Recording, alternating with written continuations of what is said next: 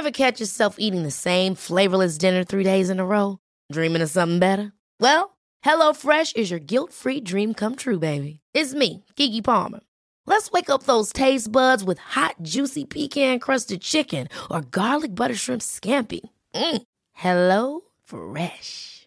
Stop dreaming of all the delicious possibilities and dig in at HelloFresh.com. Let's get this dinner party started.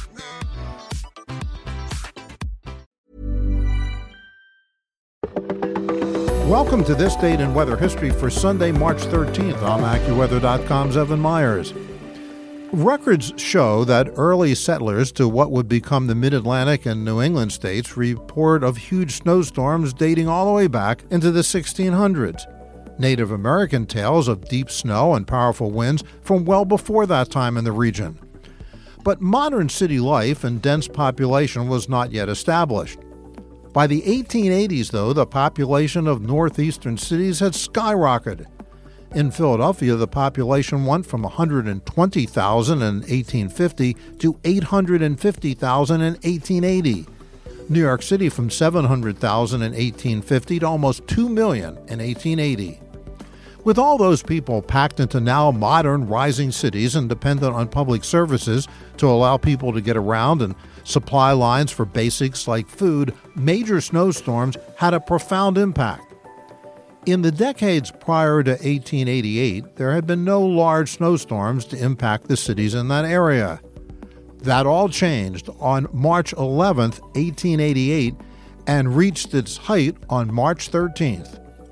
In what would go down in history as the fabled Blizzard of '88, the storm was slow to organize in the Mid-Atlantic coast with 10 inches in Philadelphia, but it strengthened rapidly, turning into a bomb cyclone. When the snow stopped flying, the damage was done. More than 20 inches in New York City, 45 inches in Albany and New Haven, Connecticut. New York City ground to a near halt in face of the massive snowdrifts that piled up from powerful winds from the storm. Wind gusts were recorded at 85 miles per hour in New York City. Along with heavy snow, there was a complete whiteout in the city. Despite drifts that reached the second story of some buildings, many city residents trudged out into New York's elevated trains to go to work, only to find that many of them blocked by snowdrifts and unable to move.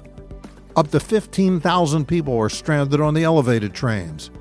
In addition to those elevated trains, telegraph lines, water mains, and gas lines were also located above ground, making them prone to freezing, which they did because of record cold that accompanied the storm.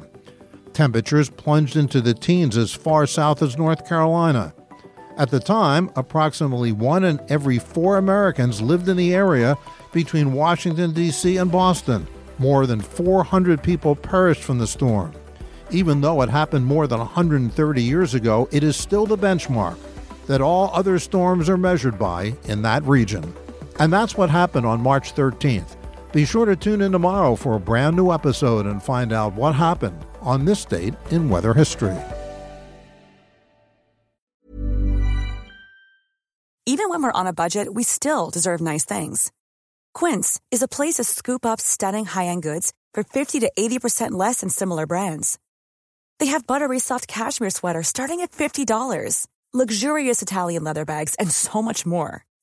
Plus, Quince only works with factories that use safe, ethical, and responsible manufacturing. Get the high-end goods you'll love without the high price tag with Quince. Go to quince.com/style for free shipping and 365-day returns.